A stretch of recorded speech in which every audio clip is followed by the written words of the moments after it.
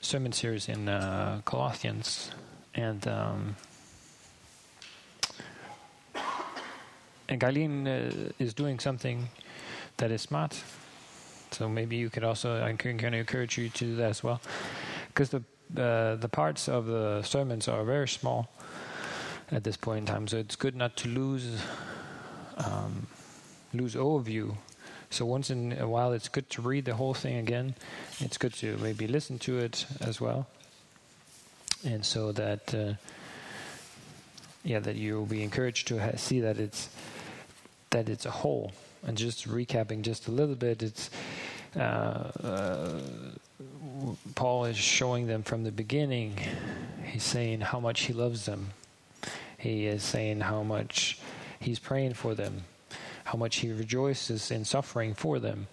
He also shows an amazing picture of who Jesus is, and to them, and how they can be motivated by who Jesus is. And that's also going to be the part of what we're talking about today. But coming into today, we have to remember what we talked about last time as well. And it's because it all flows out of where we came from. So today we're going to talk about putting sin to death and putting off and putting on. And the putting on is gonna continue next week. So what we talked about last time, and also both Myers and Kathleen reminded us about it. We were dead, but rose again in Jesus. Therefore, we can count ourselves to death, as dead to the world. I've used this illustration before. There was somebody who was asking why a family would go to southern Sudan to be missionaries and take their children. They were concerned for their children. The parents said, "We are already dead." It's just to encourage us that if we keep holding on to things of this world, we might forget to see what God is doing in and through us. So if we count ourselves dead to this life but alive in Christ, then we might have eyes and ears to see what He has for us. So that's what we come out of, not a wish to die, but understanding that we did die and we rose so we can live in Christ. So you can take your Bibles and you can also follow along, and you can turn to Colossians 3, and we will read 3:5 through 11. Put to death, therefore, what is earthly in you: sexual immorality, impurity, passions, evil desires, and covetousness, which is idolatry. On account of these, the wrath of God is coming. In these you too once walked when you were living in them. But now you must put them all away: anger, wrath, malice, slander, obscene talk from your mouth. Do not lie to one another, seeing that you have put off the old self with its practices, and have put on the new self, which is being renewed in the knowledge after the image of its creator.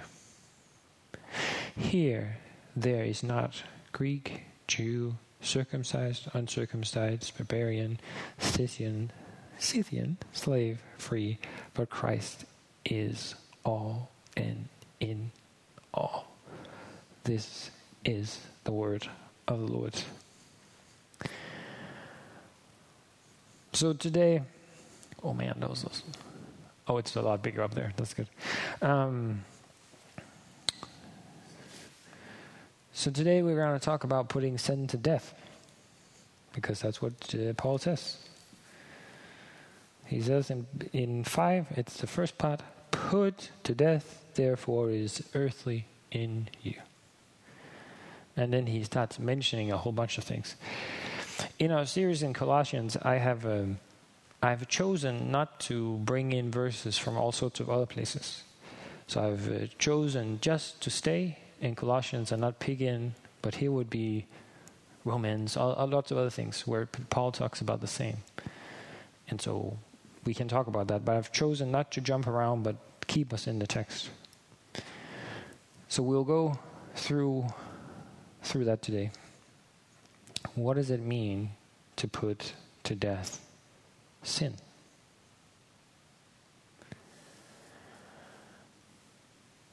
And how do we even do? How do we do that? I think there's a few ways that we have to acknowledge. That's the first part.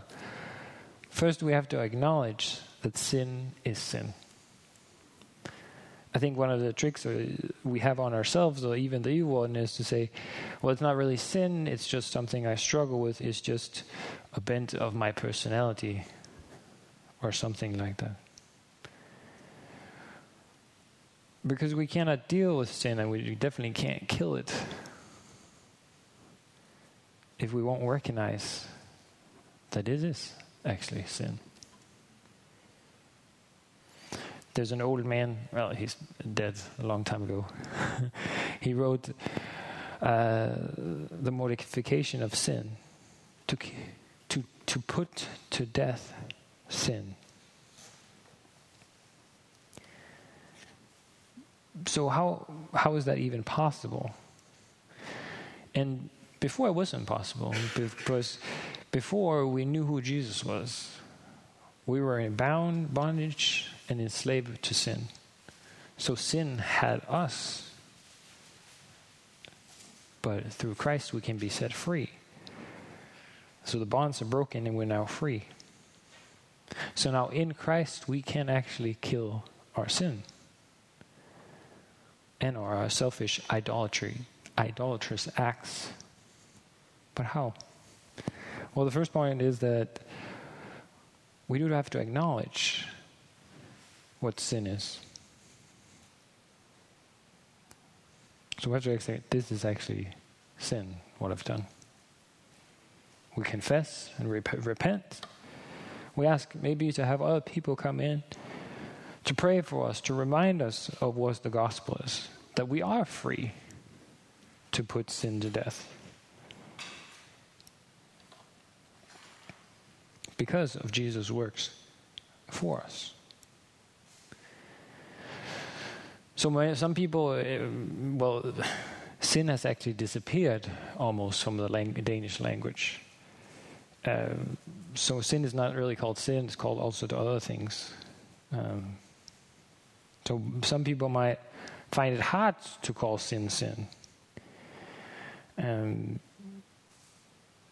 Or we might hide it or call it something different. I've already said these things. That's point two.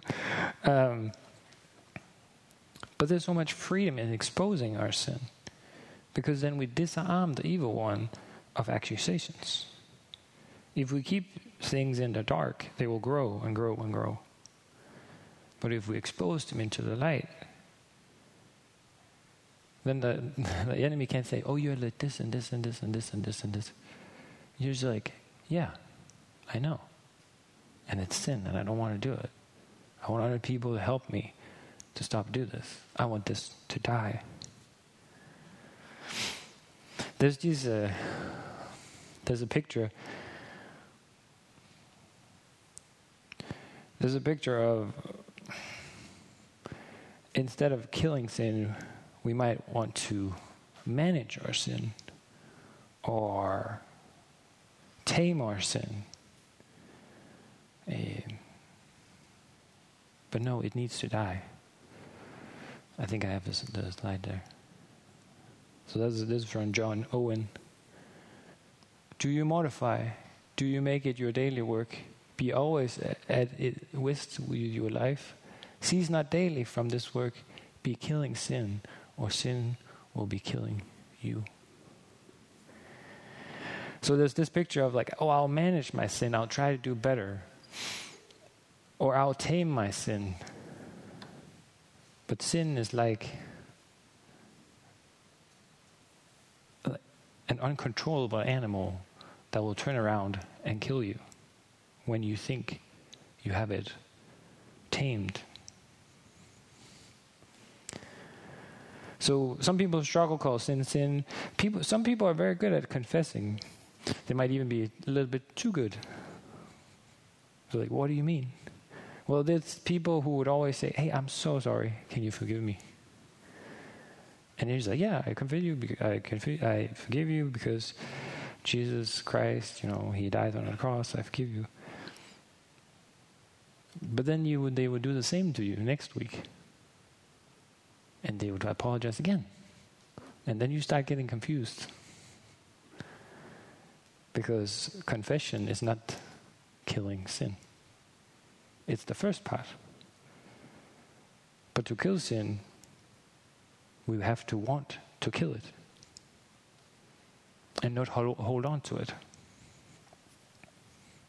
And then you might say, but why on earth would we want to hold on to something that destroys us? That always hurts us and others, that we know leads to death and takes away our joy and freedom that the Lord has given us Christ. There's some illustrations from the world is smoking and drugs. We know that they're not good for us. But sometimes it's very difficult to give them up.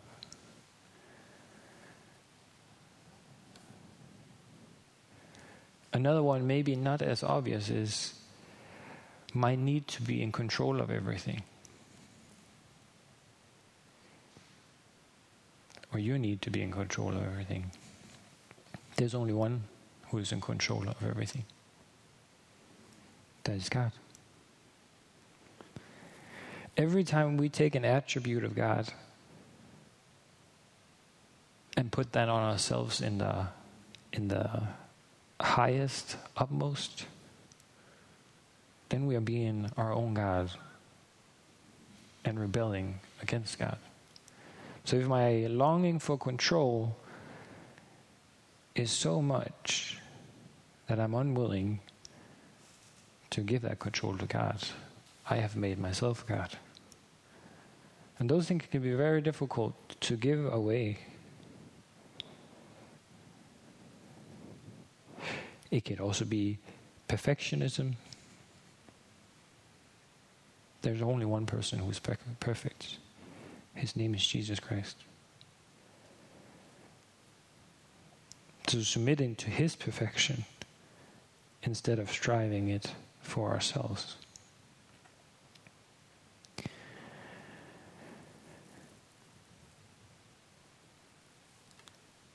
So all of those things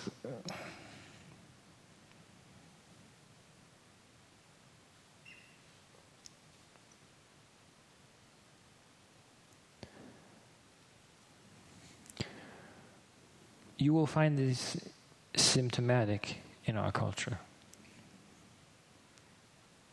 Worry, stress, anxiety, anger, wrath are all symptoms that we have made ourselves God.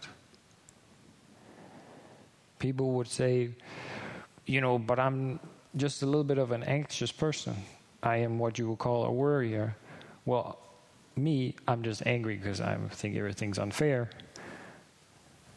Those are all symptoms that we have taken upon ourselves to be God. The symptoms expose that we've done that. Are we really willing to kill those things? Are we willing to let go of control? Am I willing to let go of my anger? Am I willing to give God my worry and my anxiety? Is my stress and perfectionism out of me wanting to be God? Then those things are sinful and need to die.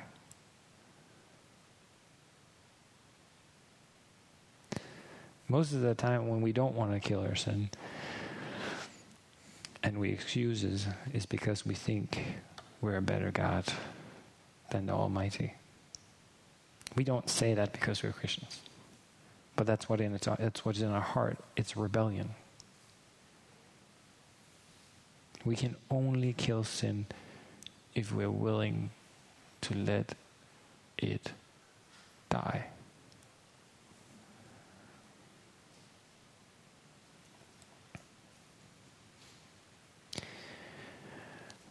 How do we do that? All other ways of mortification are vain. All helps leaves us helpless. It must be done by the Spirit. My sermons are never to have you do better or try harder, because you hear that enough outside of the church.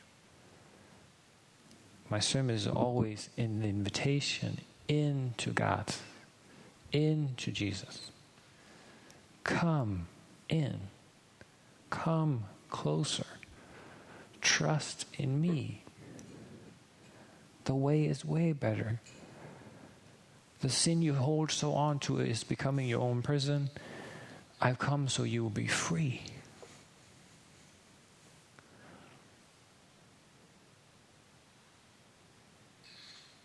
The thing is that we can only really change, not by just getting more information, but by the Holy Spirit changing our hearts, opening our eyes to see and know that Jesus is truly better than whatever sin we keep holding on to. And then it is no problem to put that sin on the table and smash it to pieces when we know Jesus is worth more. I pray and hope that you have already experienced that many times in your life.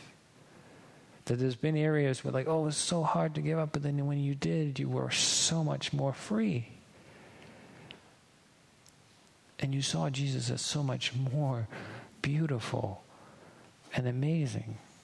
And you saw that when you gave that up, you got more life, you got more joy.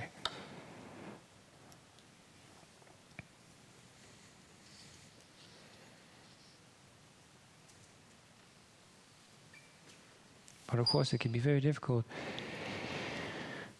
In our world, there's of diagnosis and all sorts of things, lots of people would even be defined by their sins. So it'd be very difficult if you say, I am and then mention sin. But I want to encourage you, no, you're not. Your primary identity, if you are in Christ Jesus, is that you are a child of God. You are not your sin. I was devastated when some of my friends continued to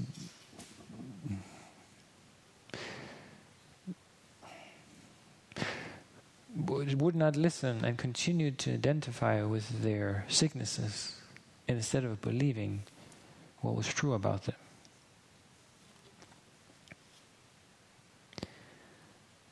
But that's what can make it so hard. What if my sin is part of my identity? It can be a huge change to change then. That's might be why you want to hold on to it. But no, it is so much better. It is so much better that your primary identity is who Jesus says you are, not whatever you are trying to hold on to. Because that will become your prison. That will become your chosen prison that keeps you captive. Because you do not want to let go. It's like unforgiveness leads to bitterness that will kill all your joy and gladness and keep you trapped in that cell-made prison when Jesus has set us free. But I know it can be a huge change. It can change all of who you are. People might say you're a totally different person.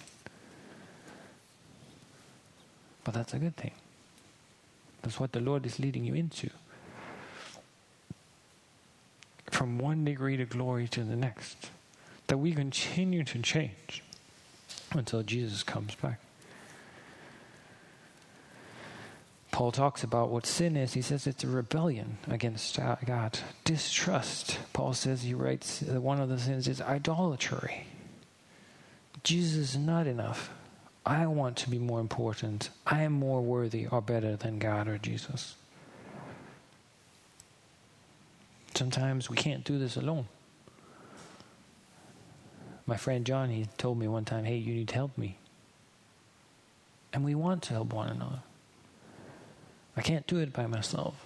So we pray for one another. We tell each other the gospel. We keep each other accountable. And we say, this is my sin, help me. I want to lay this down, but it's really difficult. And we can speak the truth and say, that sin is killing you. This is not life. Jesus is true life. We can pray for one another. We can encourage one another. And we need to keep saying that in Christ Jesus we can kill our sin, not trying to manage it, not trying to tame it. Because you know what? It will always come out.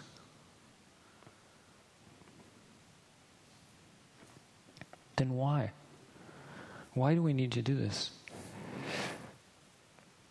Paul is clear. Because of these things, the wrath of God is coming. The wrath of God is going to come because of these things, because of our rebellion against God.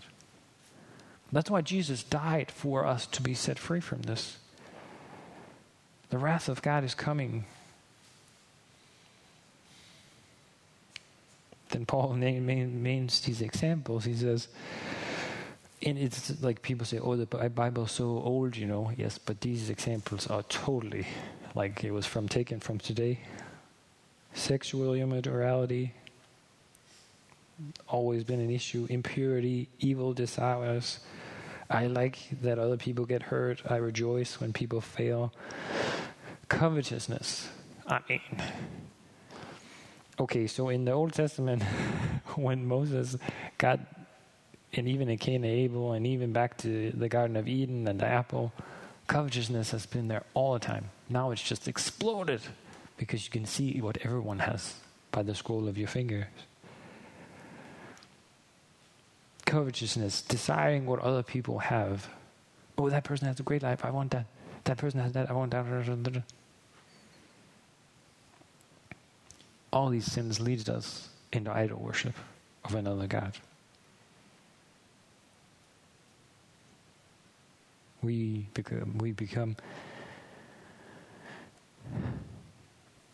as we want those other things, we start worshiping those things or ourselves. Power, money, fame, control, all those things. But Paul is clear. The wrath of God is coming because of those sins and idolatry. I'm not going to say much. I'll try to make this brief. The wrath of God is real. It's totally real. I mean, I know people in our culture really don't want to talk about it a lot. But it's clear. Paul says, the wrath of God is coming. And if you're out there on the internet or in here and you have a problem with that, then that's very strange. Very strange. Ever since I became a Christian, I've found it so strange that people have an issue with this. Because it's a God who's not serious about sin is an evil, weird God. Of course God would have wrath against sin. It destroys people and everyone else. Of course God has wrath towards that. It would make no sense if he didn't.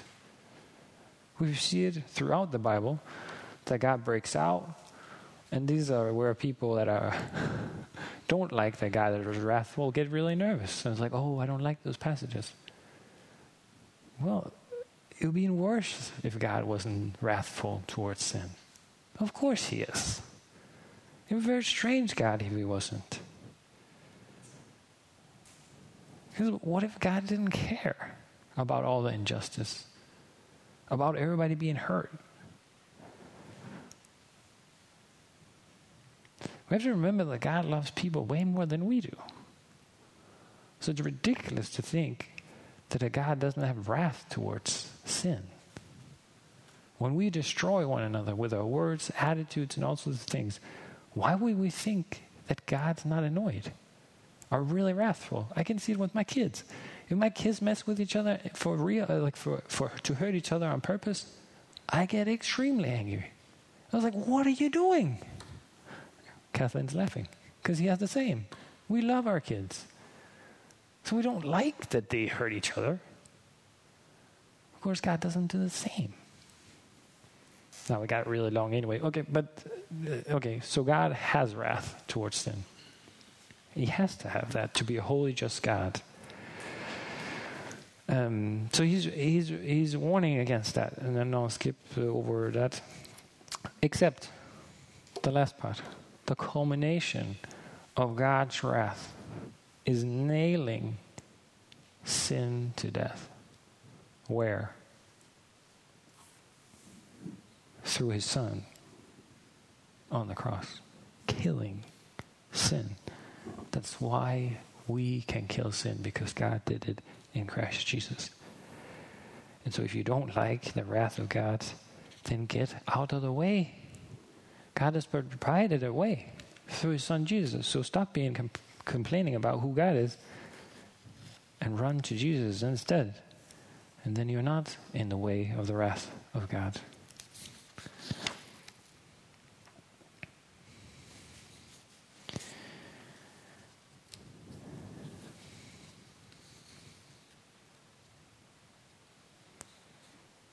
It was written way better, but okay. There's some very encouraging things. If you look in your Bible, look at it. You can look and see. Reread. What do we reread? We are not to walk in the ways of the sin that Paul mentioned. He writes and puts them away, and he mentions those things, and he mentions a bunch of other things: anger, wrath, slander, obscene things. We instead to grow in holiness. We're not to lie to one another. These parts, a lot of these is also about how we speak to one another, the power of the tongue. Jesus talks about it. John talks about it. But here we come to, like Paul says, because you have put off the old self. It's a strong encouragement there. He knows that they are in Christ and they have put off the old garments.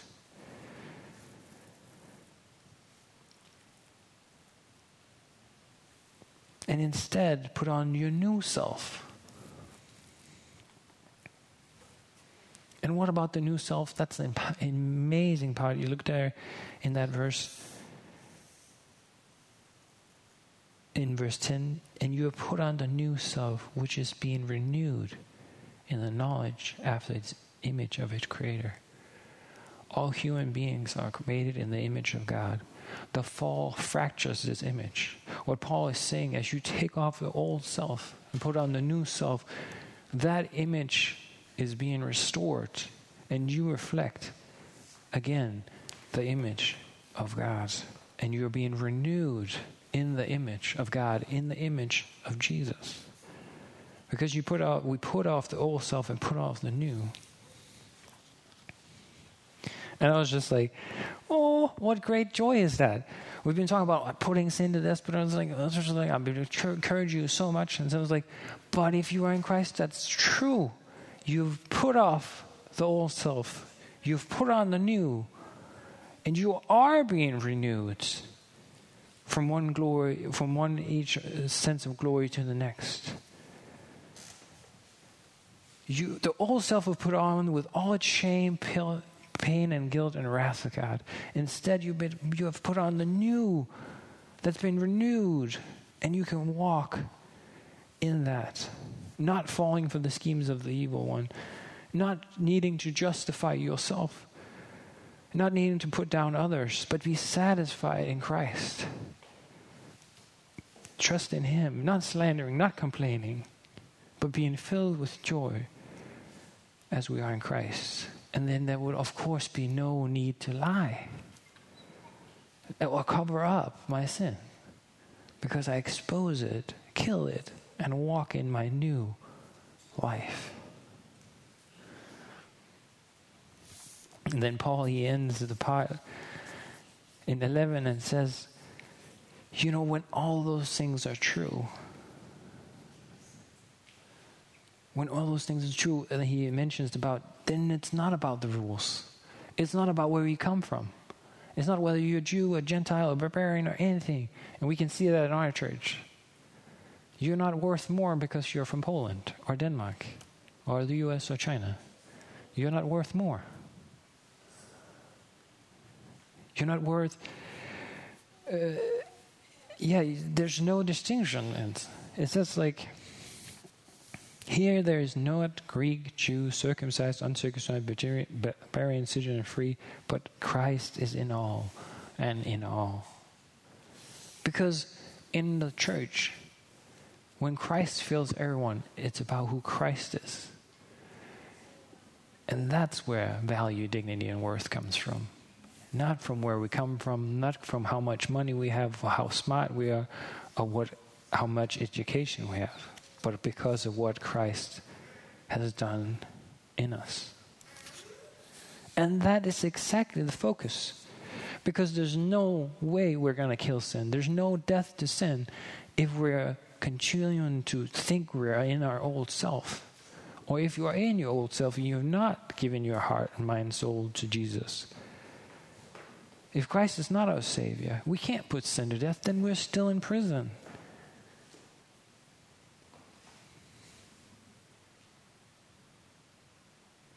But, so we can't do it by our own will and our own strength.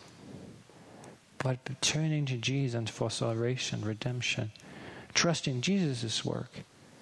That's why Paul writes.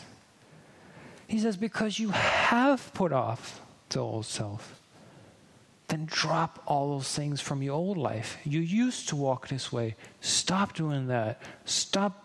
Watch your mouth. In a short sentence, watch how you speak about each other. Don't do the things you used to do, but be satisfied in who Jesus Christ is. That He has made it possible for you to be free, take off your old self, put on your new self that's being renewed in the image of God. And Paul continues to press and says he continues to call them to holiness as he addresses what they speak about. We talked about that.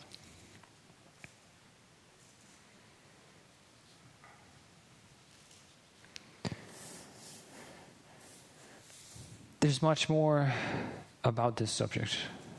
There's many good things, and there's also Romans 6, and you can look up, and you can just Google, and we can find what does it mean to put sin to death. There's John Owen's classical, it's a very old book, Mortification of Sin.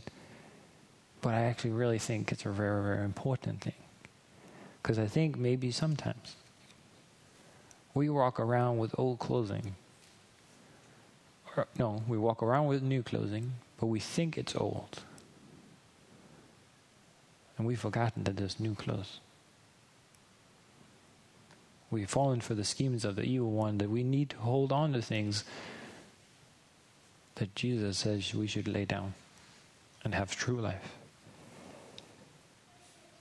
And you know, the hope and the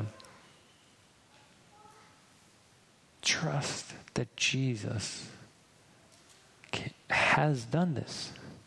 I apologize. There was supposed to be a slide, but I missed it. This slide was like 5 points of summation. But the last one is 5. It is finished. Jesus has done it. But let's encourage one another that He has. And on whatever sin we have in our lives, by the power of the Holy Spirit, those things can be put to death. And we can help one another by being accountable, by putting it into light, helping one another, saying, yeah, this is really true. There is freedom in Christ. And sin can actually be put to death. Not because you go like, "Argh!" No, because we experience that Jesus Christ is better than whatever we're holding on to. Let's pray together. Jesus, I ask that you would help us to submit whatever we have in our hands to you. I can't and we can't put sin to death, but you can. And trusting that we are in Christ, trusting that you set us free, trusting you took off our old self and put on a new self, we can live in that reality. God, may you grant us to see that it is finished in Jesus. Help us to make this practical in our lives. Help us to be provoked and encouraged by John Owen to see what things we can put to death. Lord, help us to not play around with sin, but expose it and kill it.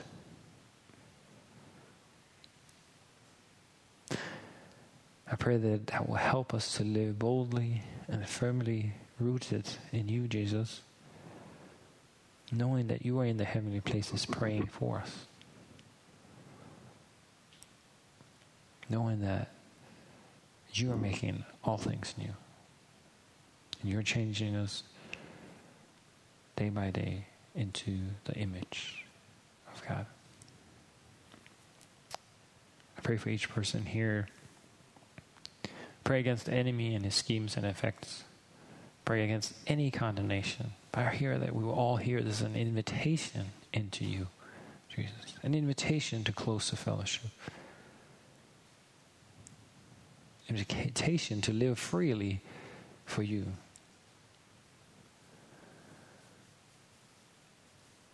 So we thank you and we bless you. In Jesus' name, amen.